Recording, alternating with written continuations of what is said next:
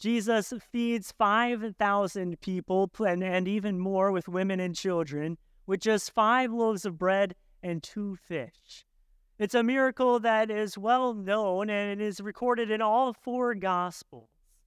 And anytime we come across a gospel or a miracle in scriptures, it shows us something about Jesus.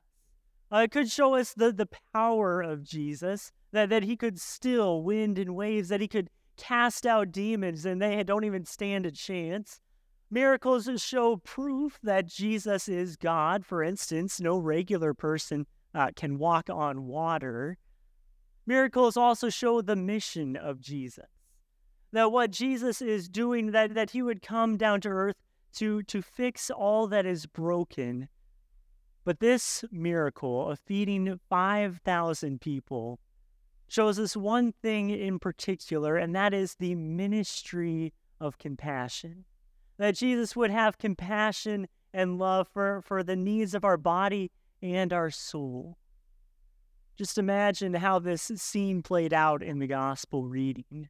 That Jesus, having heard that John the Baptist had just been beheaded, John the Baptist was the one who would announce the coming Savior and the coming Messiah, and yet he was just murdered by the authorities, not to mention he was Jesus' cousin.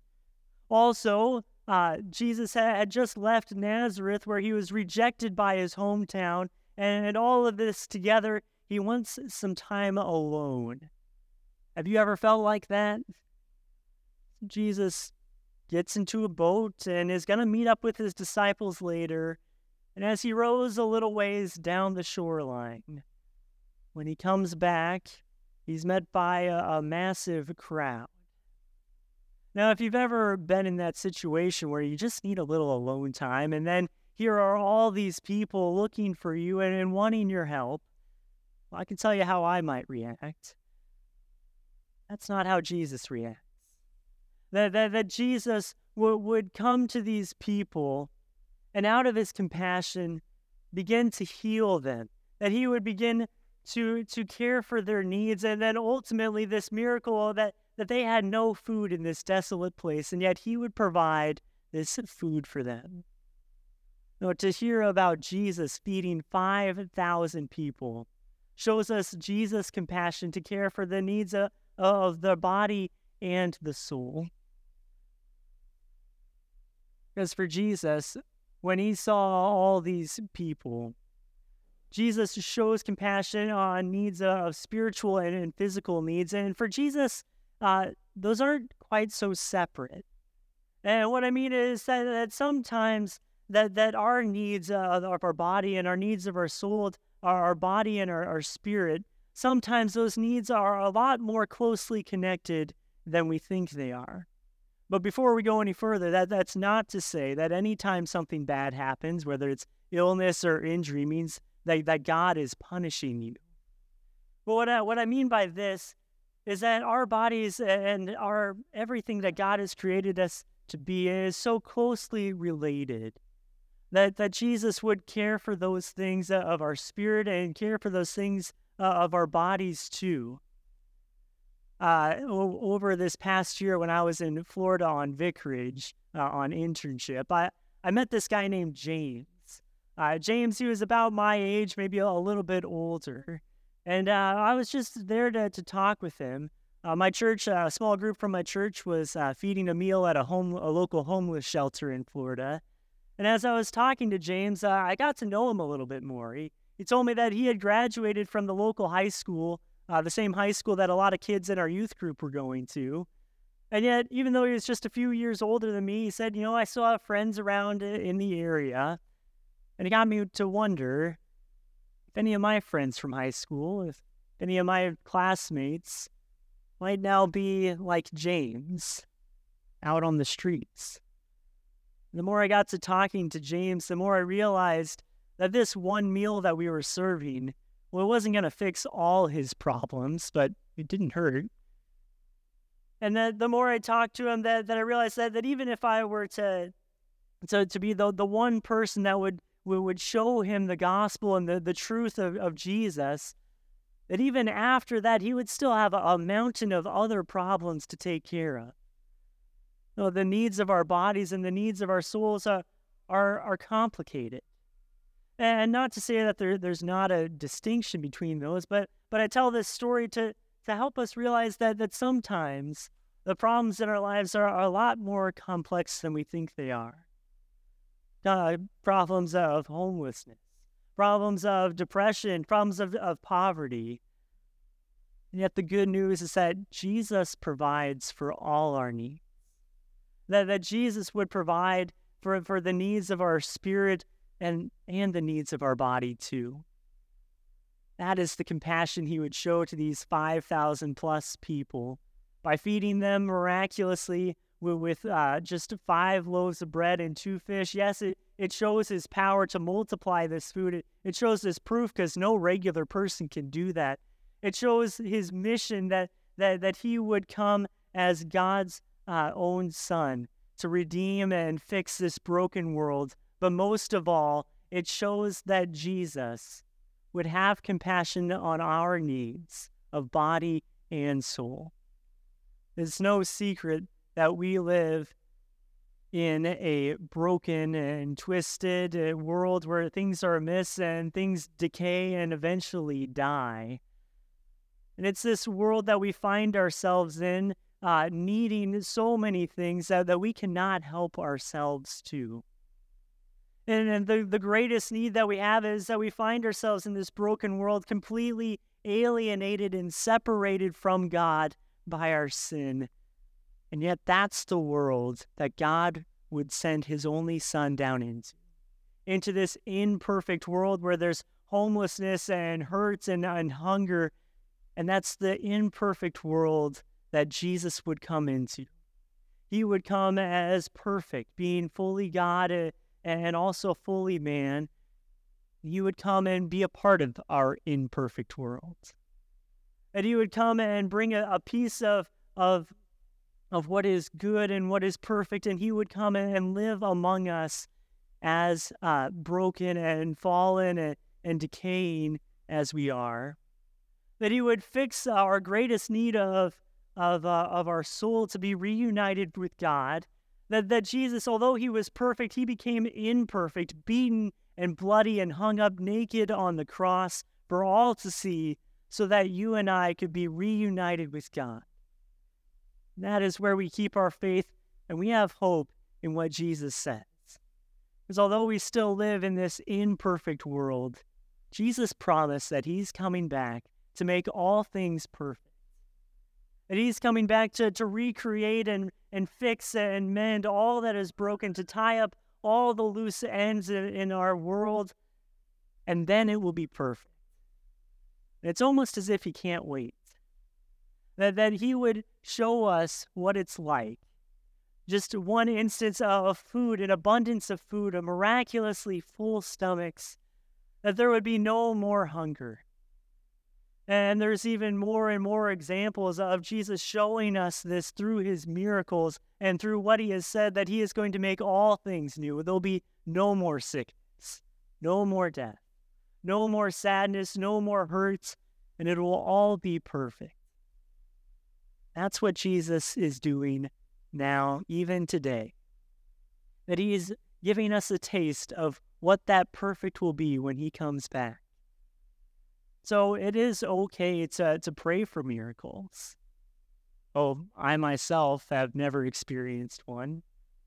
Because we know that even if God does not answer that prayer with yes, that Jesus does have compassion, does have love, does show us who he is, even if our prayers are not answered.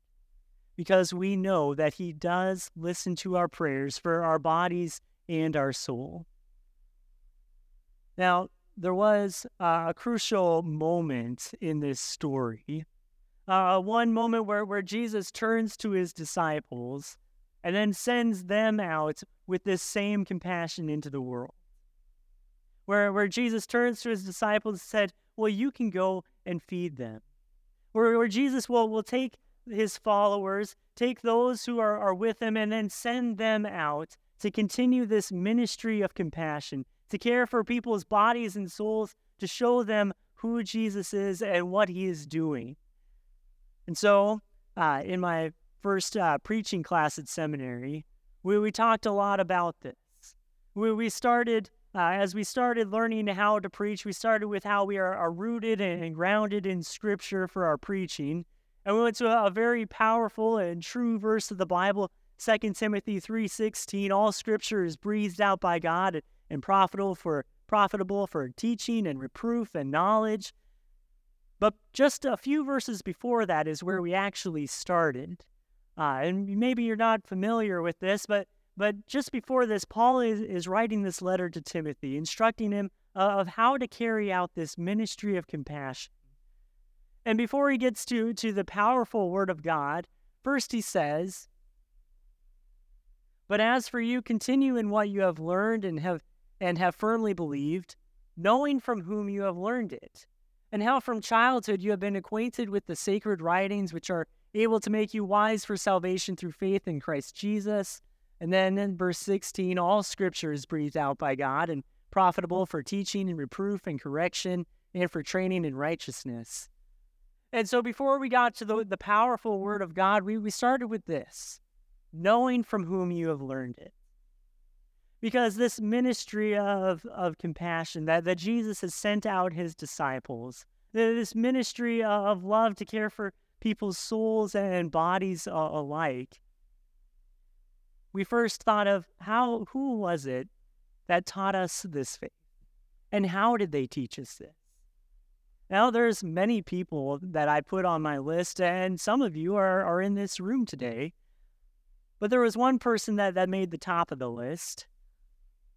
That was my dad.